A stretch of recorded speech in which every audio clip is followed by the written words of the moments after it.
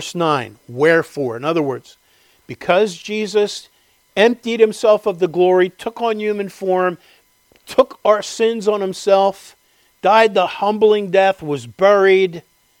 Because of that, wherefore, verse 9, God also hath highly exalted him and given him a name which is above every name, that at the name of Jesus every knee should bow, of things in heaven and things in earth and things under the earth, and that every tongue shall confess that Jesus Christ is Lord, to the glory of God the Father.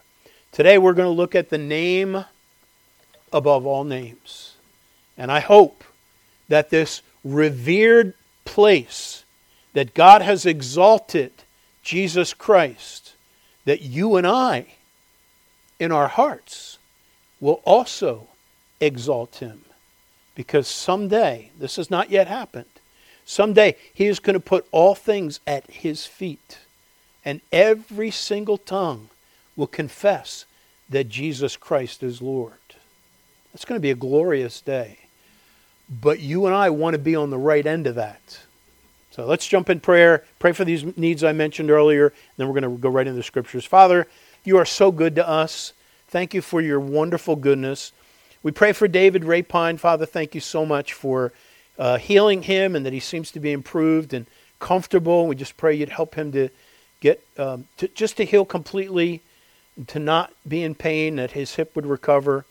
We pray for Jim Kerr, that you'd help him with his back to get stronger and stronger. Pray for Joanne Tomkowitz, that you'd give her good days, give her strength.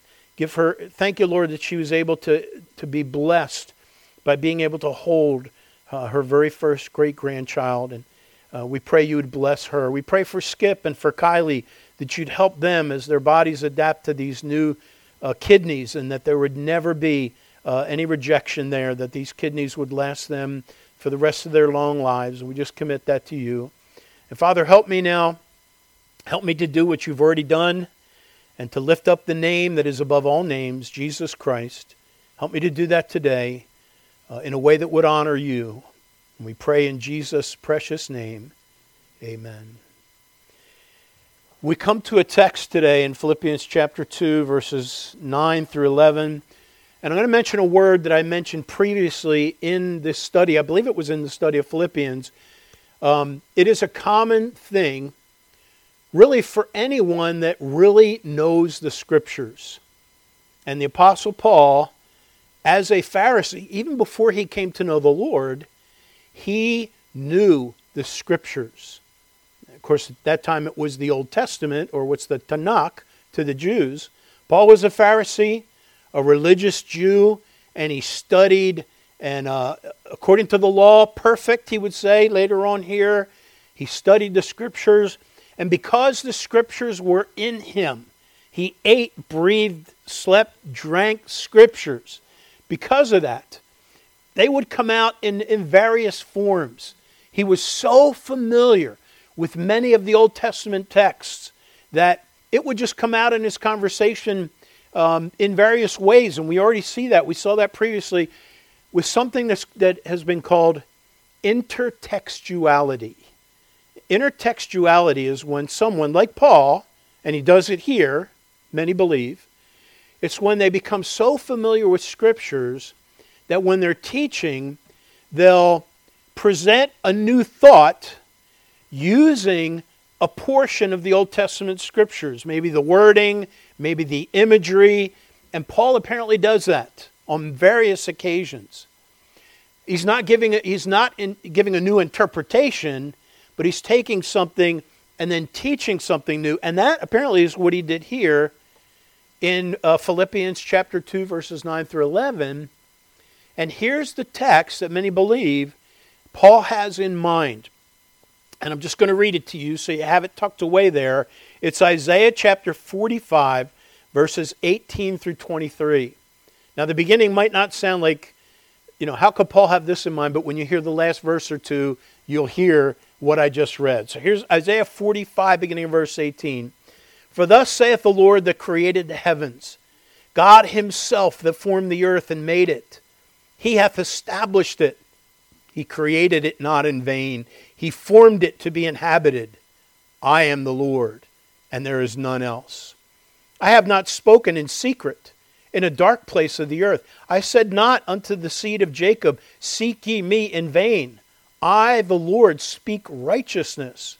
I declare things that are right. Assemble yourselves and come draw near together, ye that are escaped of the nations. They have no knowledge that set up the wood of their graven image, and pray unto the God that cannot save. Tell ye and bring them near, yea, let them take counsel together. Who hath declared this from ancient time? Who hath told it from that time?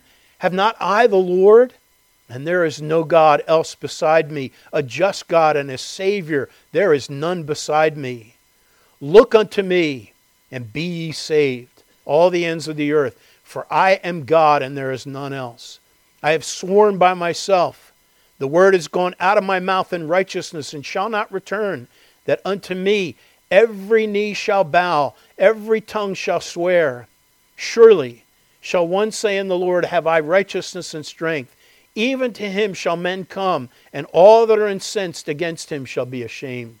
That is a text that very much reminds me of a text that we've looked at recently in Jeremiah, of the passage in Job at the end where God finally spoke to Job, and he kind of sets things straight. Remember with Job? Job was questioning some things about God, and God began to ask him questions. Where were you when I created the world? And then he just asks all these questions. And this is a lot like that, where God is establishing the fact that he is omnipotent. He's the one that created everything, and he sets that up.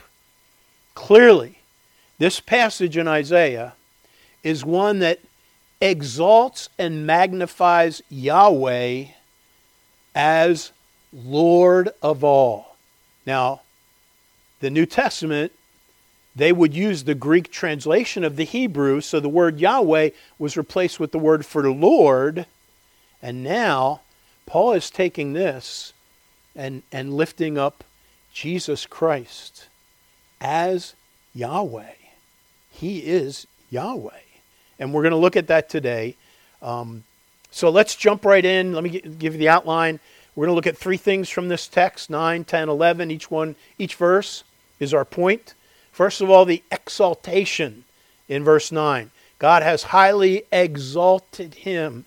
Then we are going to see the enormity. And that is verse 10, that at the name of Jesus, every knee should bow. And then we're going to see the eminence. Every tongue should confess that Jesus Christ is Lord. He is above all. He is the highly exalted one. So let's go back to verse 9 and look at the exaltation.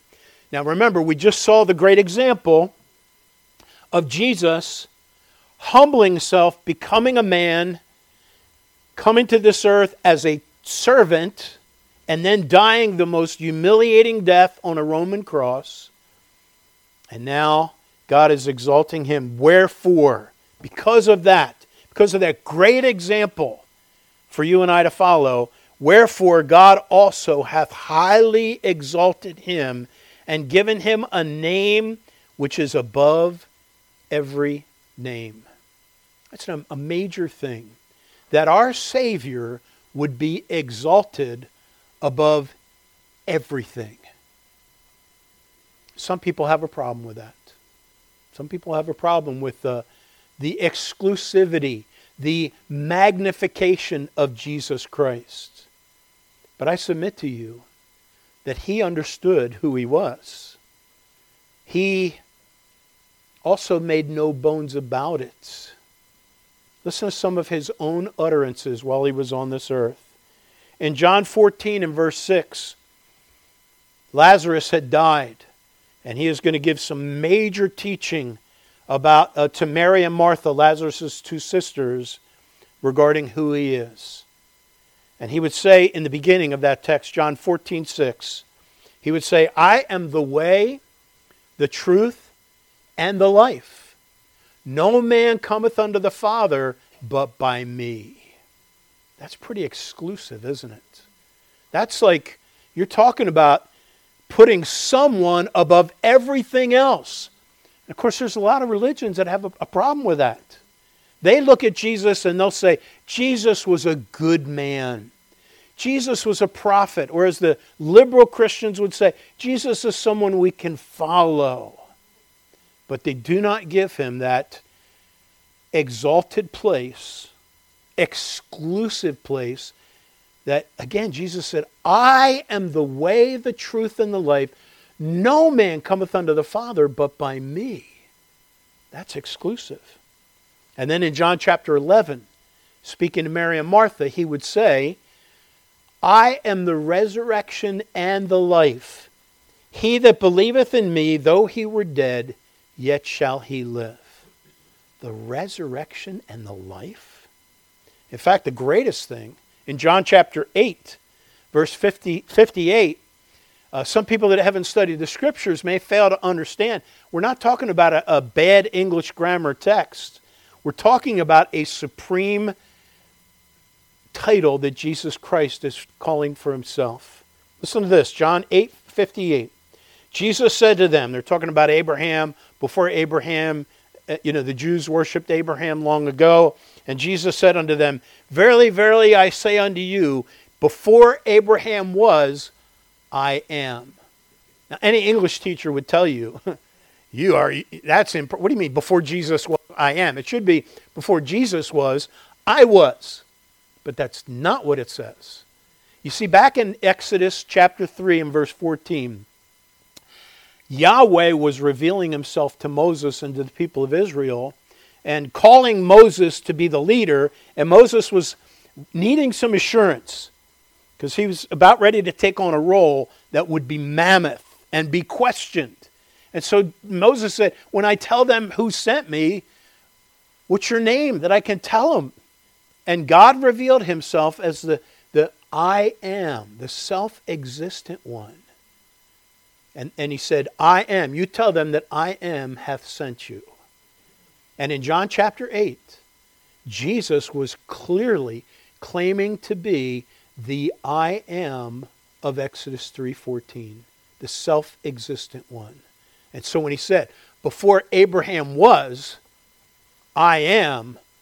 In fact, he said that several times in that text, that passage there, and the Jews knew exactly. They took up stones to throw at him because he was making himself to be God. He claimed to be that exalted one. Jesus even said in John chapter 10, He that entereth not by the door unto the sheepfold, but climbeth up some other way, the same is a thief and a robber. And then in verse 7, he said, I am the door of the sheep. And then he talked about anyone that comes any other way but through me is a thief and a robber. Wow. You understand that? That Jesus Christ is claiming to be the exclusive way to God. Now, someone once said, either he was a liar, or he was a lunatic, or he was Lord of all. You cannot say Jesus Christ was a great prophet, great teacher.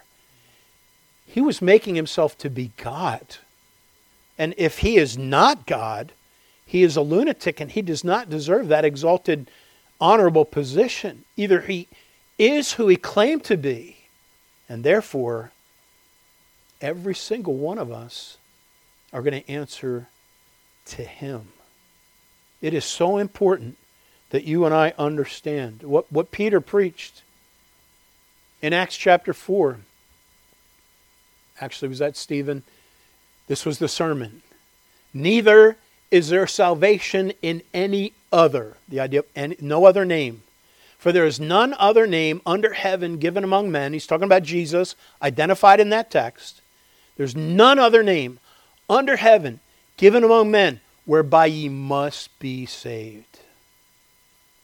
Do you realize you must be saved? What a statement. You and I, we must be saved to be delivered from the penalty of our sins. Are you saved? For by grace are you saved through faith, not of yourselves. It's the gift of God. So many people are trying to earn their salvation by doing good works. And salvation is not through religion. It's through the person of Jesus Christ. If you have not magnified Him, if you've not come through Him, according to Him, you're not coming to God. There's no other way. Have you come to Jesus Christ? Now we go back to verse 9 now. That was the exaltation. In fact, let me just share this briefly. I have so many notes that I've condensed from like 4 pages down to 1 page, and 1 page is even too much to bring to the pulpit. So let me just try and summarize this. Do you know that in the Old Testament, the Bible talks about this magnified place of Jesus? In fact, in Proverbs, it says, it goes through and it says, what is His name? Talking about God who created. In fact, it's one of those passages like the one I just read in Isaiah, where God is exalted. He's magnified. He's the creator. And then it asks the Jew in Proverbs, it says, what is His name? And everyone would reply, Yahweh. And then it says, and what is His son's name, if thou canst tell? You think, what? God, Yahweh, has a son? Well, listen to this verse. Old Testament, the Tanakh. Psalm 2 and verse 12 says, kiss the Son, lest He be angry and ye perish from the way, when His wrath is kindled but a little. Blessed are all they that put their trust in Him. Kiss the Son. The idea of kissing someone higher, a master, was a very clear thing in the Old Testament. Hebrews were very familiar with that. But I want you to think about this. Psalm 2 is saying to the Old Testament saint, kiss the Son. And that's exactly what's happening here in Philippians chapter 2. He is being exalted, and every single one of us must. And that the idea of the word kiss is to venerate, it's to honor. And that's what's going to happen when all is said and done. You and I, everyone, will bow the knee to Jesus Christ. You just don't want to make it your last. In other words, you don't want to make it a decision you have to do after you die. Because those who bow in humble submission to Jesus Christ prior to death are going to be saved by Him. Remember, I am the resurrection and the life. He that believeth in me, the idea is now on this side of death, he that believeth in me, though he were dead, yet shall he live. Your opportunity, my opportunity to believe in Jesus is here and now. I've known too many of my friends that have put that decision off. And they said, oh, you know what, that's something I can deal with when I'm older. And they weren't given that much time. They did not know. They were living on borrowed time. You and I don't know when our appointment with death will be. Hebrews 9:27 says, it is appointed unto men once to die, and after this, the judgment. If you die without bowing the knee to Jesus Christ and believing on Him, making Him your Savior, you will not be ready to face Him on Judgment Day. And I have all this. I probably spent way too much time this week studying Psalm 2 because there's an interpretation that says that word shouldn't be son, but it should be the Hebrew word purity, and it's not referring to Jesus the Son. And there's clear evidence because it is an Aramaic term. We were using that in our Bible study today. There is an Aramaic term. This is an Aramaic term, the word for son. And there's so much about it, but it's very clear, folks, that the Jewish Tanakh, up until 1917, translated this properly as son. The way our Bible has it translated. That is, it is kiss the Son. And so every human being is going to venerate, honor, kiss the Son. But you don't want it to be a forced thing. So let's jump in. Verse 10. First we saw the exaltation. Now we see the enormity.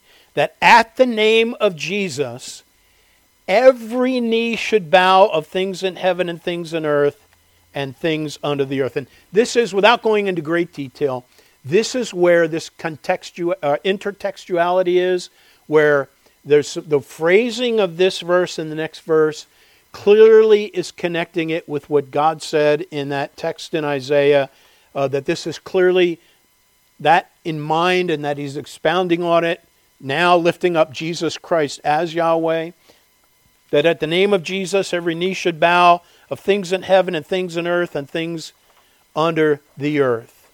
It is the final declaration. And in fact, one of the commentators that I'm reading on this talked about, in fact, he used a phrase which is a really important phrase that I love, where he talked about the eschatological ramifications. In other words, the terms that Paul uses, he's challenging the believers. Now, the believers in Philippi were going through severe persecution. Paul was already imprisoned, waiting trial.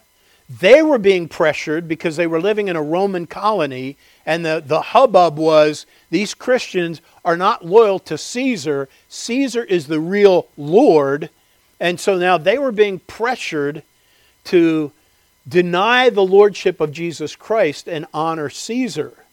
And there was great pressure on them, it is believed.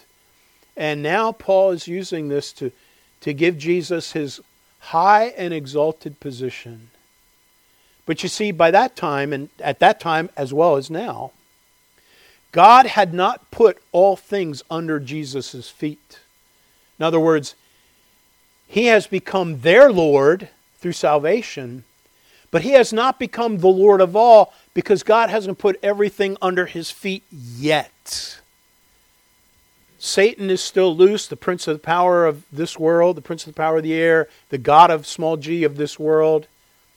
But someday, God is going to put everything under his feet. And by the way, that's when this is going to happen. The enormity. Every knee will bow.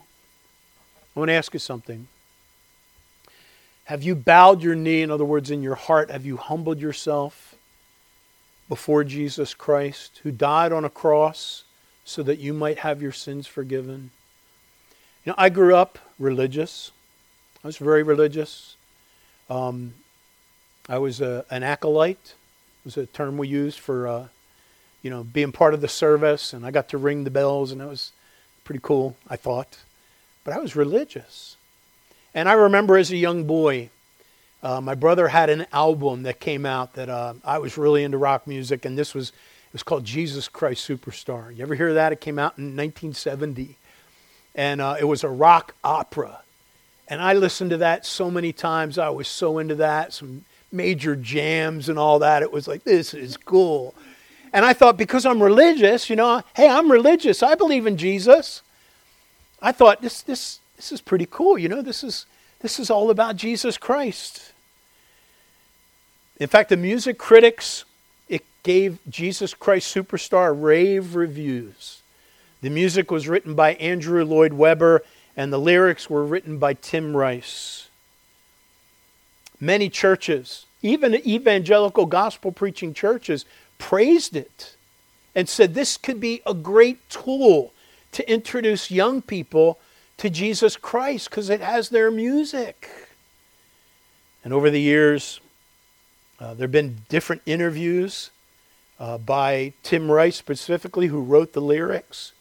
And he made it very clear he had no intention of exalting Jesus Christ. In fact, he deliberately wrote this rock opera to repudiate Jesus Christ. He stated, although the Gospels seem largely accurate in their telling of the events of the crucifixion, one can see great flaws in their portrayals of both Christ and Judas. He said that in March of 1970 in 17 magazine. Rice produced a text that flagrantly denies the most important things of the gospel. He presents a false Christ. Listen to what he said. He said the idea of the whole opera is to have Christ seen through the eyes of Judas and Christ as a man, not as God. And the fact that Christ himself is just as mixed up and unaware of exactly what he is as Judas is. Wow. I never paid attention to the words. I was just, I was into the jams and the guitar solos and all that. But, I recently read the lyrics of it. And I remember the lyrics as I reread it. And it is clearly, he's just a man. Mary Magdalene would sing. I mean, they brought him down. This was clearly an attempt not to magnify Jesus Christ, but to give him the perspective, kind of Judas's perspective. It's blasphemous. You see, there's coming a day, folks, when Jesus Christ really is going to be exalted. The ultimate and only superstar, because he is God in the flesh. Now you and I, we need to exalt him even now. We need to magnify his name. You and I are given the choice to submit to him, to acknowledge him, to make him our Savior. Have you done that? I'm not saying have you gotten religious? Did you join a church?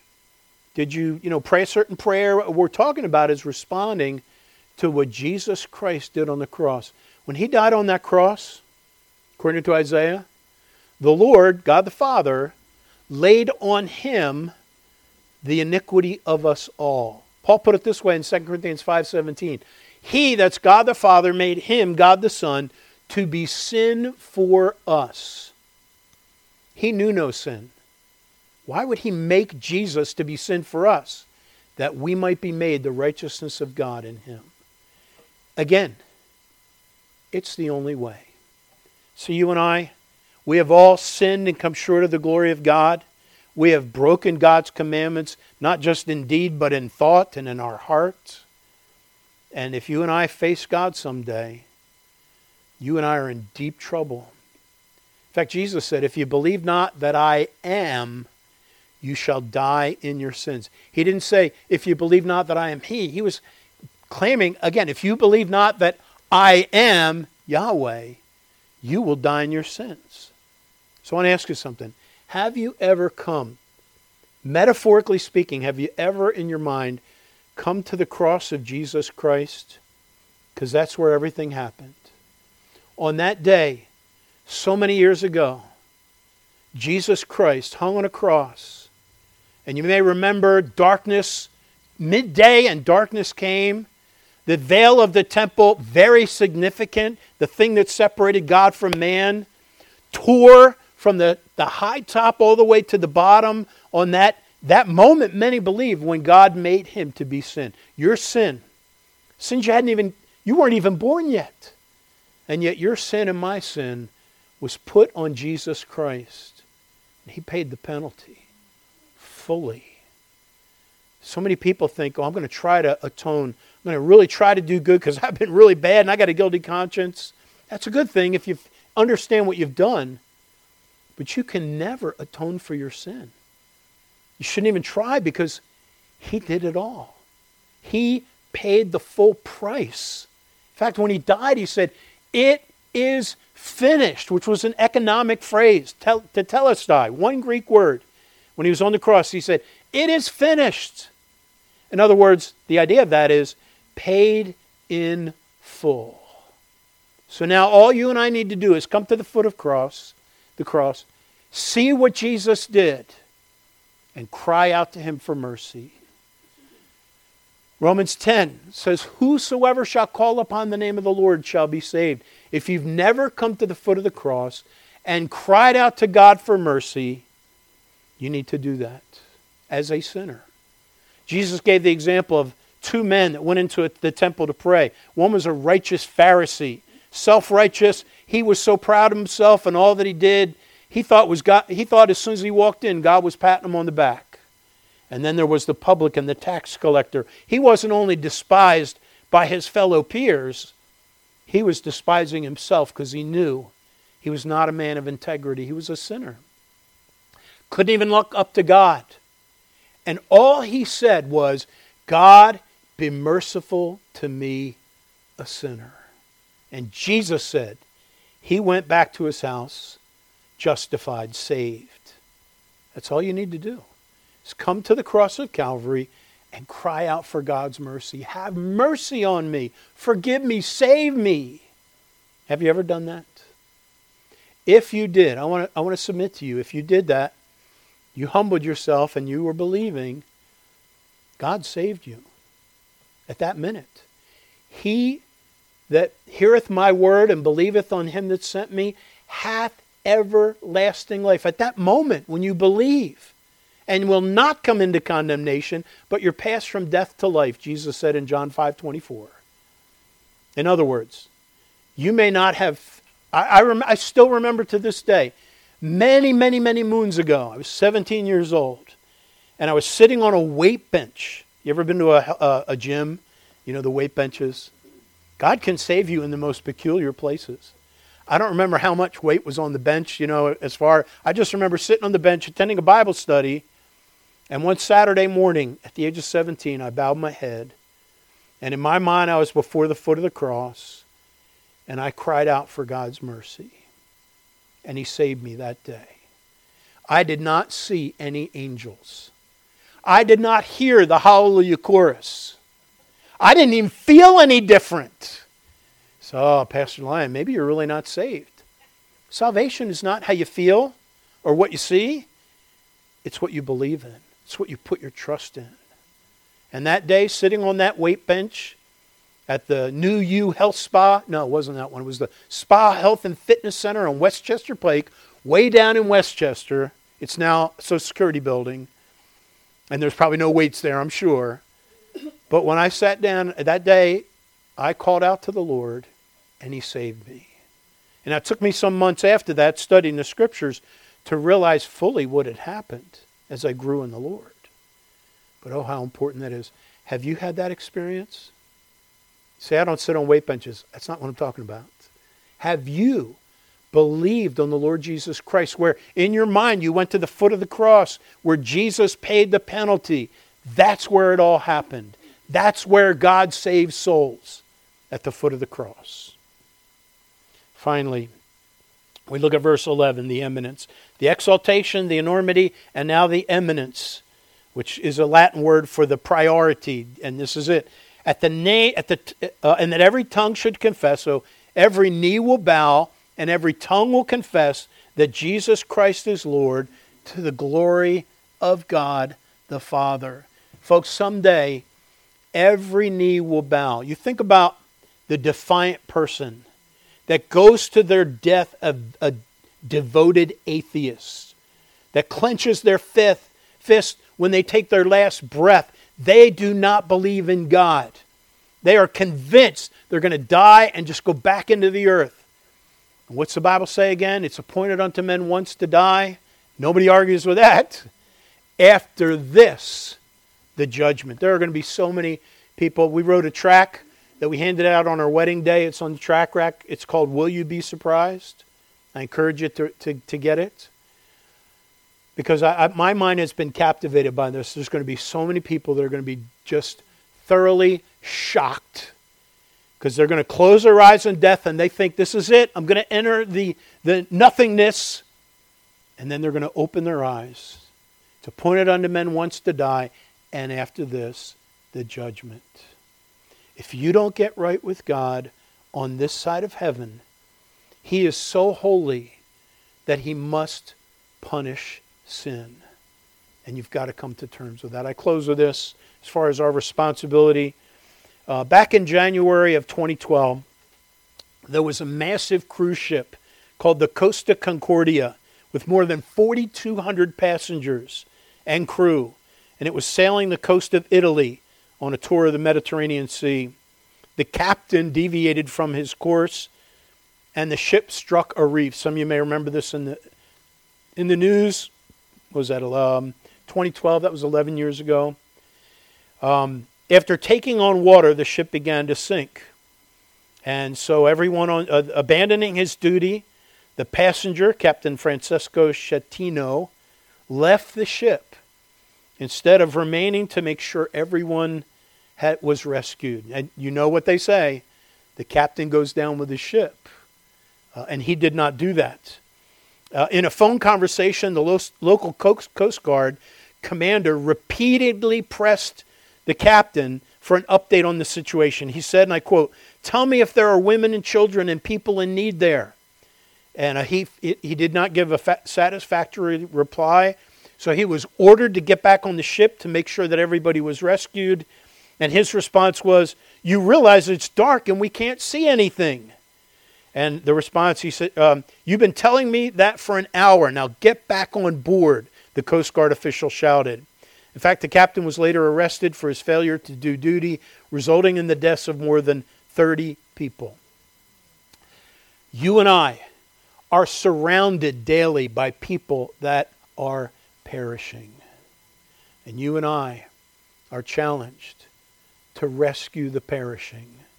You and I have a responsibility. We have the good news. What I just presented to you about Jesus Christ, His death, burial, and resurrection for our sins, and that faith in that, the gospel, is what saves the soul. You and I have that knowledge.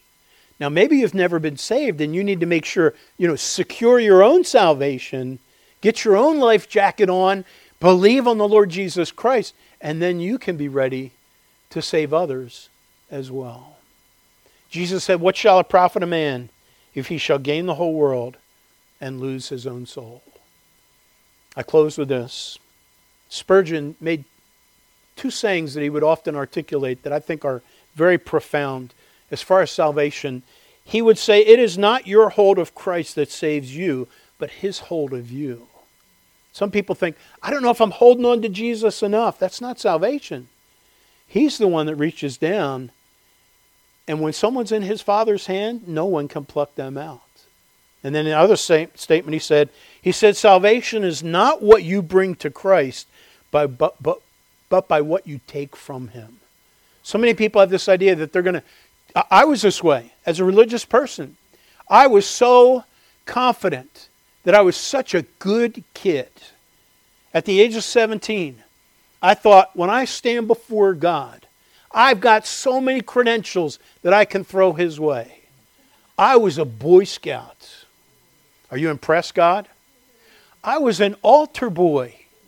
I go to church every Sunday. I gave all my credentials.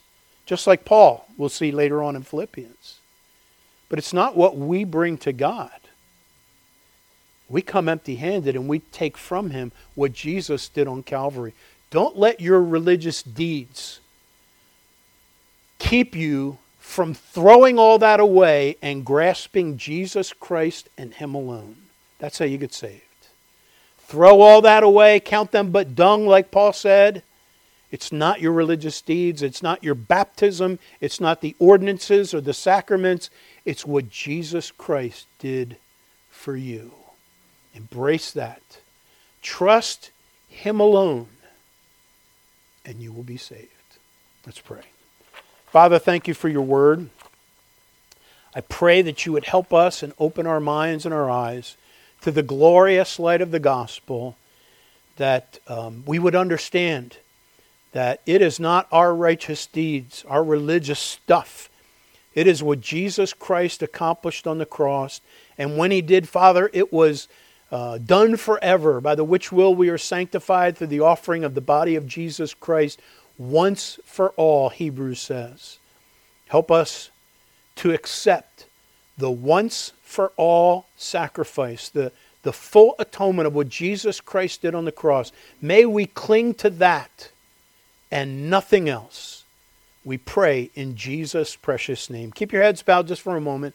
I want to ask you this morning, just to help you out, I want you to grasp this and solidify this in your mind. And right now I don't want a response, but I will. Has there been that time in your life where you responded in your mind and you came to the Lord, you cried upon the Lord, you called upon the Lord to save you, you trusted in Him alone, you believed on Him? It's a once-for-all thing. When you do it, at that moment you're passed from death unto life. So we're not just talking about some prayer you might have prayed every week. We're talking about, have you believed on the Lord Jesus Christ and been saved? Now, if you know that, What a blessing it is. But I want you, and we're not going to look around, it's just me looking, to pastor you better. I want to know if there was a time when you did that. You prayed and asked the Lord, you believed on the Lord, you are saved according to the Bible. Would you let me know that just by raising your hand and then putting it back down? Everyone all across, I'm looking across. Anyone, okay, you may put them down. Anyone else that didn't raise their hand that has done that? All right, now I saw many of you raise your hands. I do not know, but if you were not able to raise your hand, in other words, you have not had that time of responding to Jesus Christ, please see me after or one of our other church leaders, because we want to help you to that. You can settle that today if the Lord's dealing with you. It is that simple. What a blessing to be able to leave here knowing that you are saved, that you're on your way to heaven. There's no greater joy, and we would be privileged to do that. Let's pray. Father, thank you again for your word. I pray for those that did not raise their hand. I pray that you'd work in their hearts and that they would see me or someone in our church about they need to settle this matter. It is so important. Father, help them to overcome whatever obstacles, to just get to someone to settle this matter once and for all. And we'll thank you for it. Father, thank you for saving us. Thank you that it's all of you. We rejoice today and we magnify the name of Jesus Christ, in whose name we pray. Amen.